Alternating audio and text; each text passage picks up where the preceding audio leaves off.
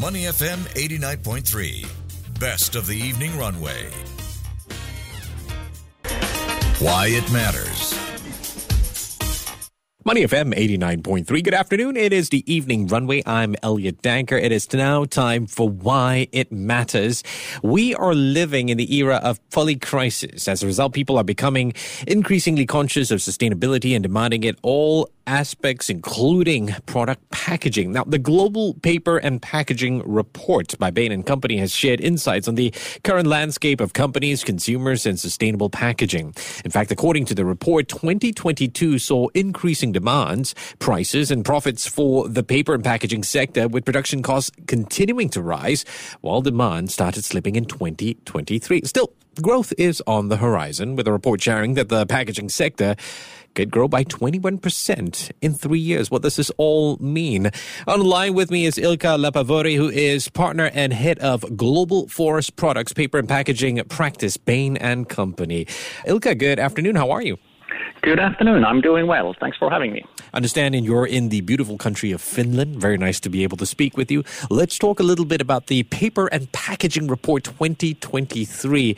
I suppose let's unpack all of this. Tell us what are some of the initial highlights of this report. Yeah, I guess the main takeaway is that the industry is actually in fairly turbulent situation. For one, the sustainability agenda is getting broader and broader and more complex and more acute to address. So you have the CO2 emissions topics, you have the waste and circularity challenges, and you have increasingly also biodiversity challenges. And on top of this, there's still the macro challenges, so both volatility in input costs and then some softening in demand in some countries, and then on top of that, still some geopolitical tensions. So quite a perfect storm for the industry right now. Wow, perfect storm. What a way to describe it. I am curious about how Bain & Company hopes this report can help its clients as far as their business decisions are concerned. Could you tell me more? Yeah, well, typically in turbulent times, the difference between really good companies and the average ones gets wider. And in the report, we try to navigate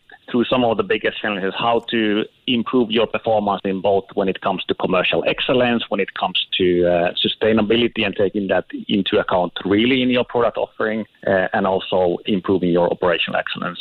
Plus, thinking about what the future scenarios might be and how to navigate your strategy in that environment. So a broad set of topics that we cover. And as expected, this particular industry can expect the largest growth coming from the rigid paper category. What's your perspective of this? How do you think the industry is taking a while to sort of embrace this shift within its industry? Yeah, the substrate choice is a very complex question. But what we see is paper is gaining more traction because it's compostable, whereas also lightweight plastic is still growing fast because it's, less grams per package used, therefore less CO2 emissions and also lighter to transport. So what we see is still quite positive growth prospects, both for paper-based packaging and then plastic-based packaging, especially on the flexible side. The number of companies in the industry that have verified or committed to science-based targets has increased, but are they even close to meeting the targets that they have set? I mean, we started off by talking about how this sustainability or shift to sustainability has really expanded. Is the target achievable? Excellent question. So with science-based targets, companies commit to reducing their emissions between 2020 and 2030 by roughly 40%, even if they would be growing, so in absolute terms. And it's almost like table stakes these days to commit to science-based targets, and many companies are doing that. But when we look at the early track record, it's actually quite many who are not on track for meeting these targets. So it was easy to commit, but it's very, very challenging to really make sure that you're on track to reducing emissions, because it typically involves quite a bit of changes in your production footprint and your source of fuel and these type of things, which are expensive and slow to change. Yeah, and a lot more new terms tend to come out as well. For example, I've not seen this term, biodiversity loss. What does this mean for the paper and packaging industry? Yeah, it basically means that if you want to have paper-based packaging, which is good for the compostability, you eventually need to be chopping trees. And if you have trees growing in plantations rather than wild forests, typically the amount of species is radically reduced. So what needs to be taken into account is that there's a good balance between being able to have the fiber source for paper, but also not destroying the wild forest more than is necessary for the source of fiber. Yeah, at the same time, we only have like 31% of this industry acting to address biodiversity loss. Why is action so slow to be taken? Yeah, good question. I think there were waves of sustainability themes top of mind for these companies. First one was this plastic pollution and littering of the seas, easy to understand. Yeah. Next one was CO2 emissions and reducing those, also easy to understand. Biodiversity is such a complex topic that it's people are waking up to it now. It's very hard to grasp and measure what does it actually mean. So this is going to be much more complex to, in a straightforward way, address compared to, for instance, CO2 emissions.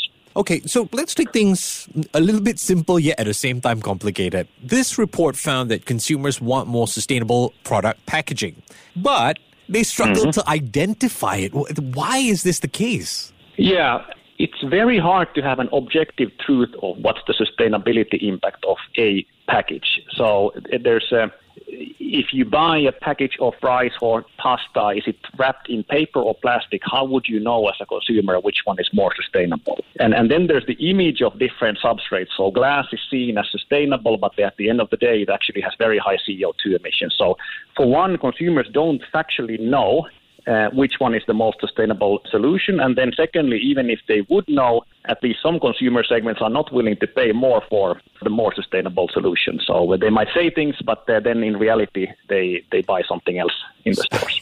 I hear what you mean, and I can't help but have been in that scenario as well, observing things. What are your thoughts on education there? Maybe businesses can help here. Yeah, absolutely. I think it's good, but at the same time challenge, because you have packaging companies representing all the four substrates, so paper, plastic, glass, and metal. They, of course, all promote their own thing, so it creates even more confusion when different companies are telling their sustainability story and explaining how their substrate that they're using is coming out as winner and using the sustainability argument. So education, absolutely, but I think there needs to be also neutral bodies doing the education and not just businesses promoting their own thing. Ilkka, maybe they need to educate themselves, because the problem is they don't even have the clear view on which packaging materials they prefer across the different applications. How can they do this? How can they evaluate the impact of the full life cycle of packaging materials? And then your strategy per material or per segment becomes different there. Can data perhaps play a part? Yeah, absolutely. And many of the big consumer brands are indeed tackling this with force. So they're collecting data, what's the end-to-end implication of different packaging choices. But indeed, it's a very complex picture. What fuel are you using when you produce it? How much transportation is involved? How is the package used? Is it recycled? Is it recyclable? And is it actually recycled? And how does that vary by geography? So not an easy equation to solve. This might be too idealistic of me, but I'm just putting on my legal hat. What about an international framework? Could that be a way that companies can win in terms of sustainable packaging, and international guideline maybe?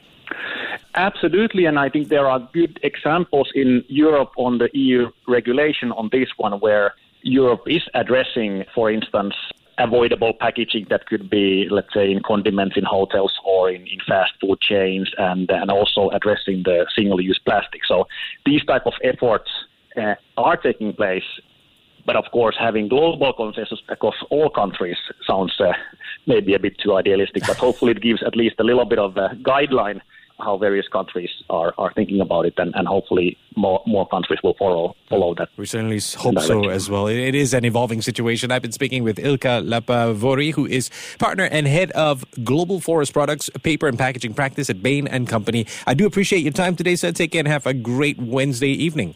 Thank you very much. To listen to more great interviews, download our podcasts at audio.sg or download the audio app. That's AWEDIO, audio at the App Store and Google Play.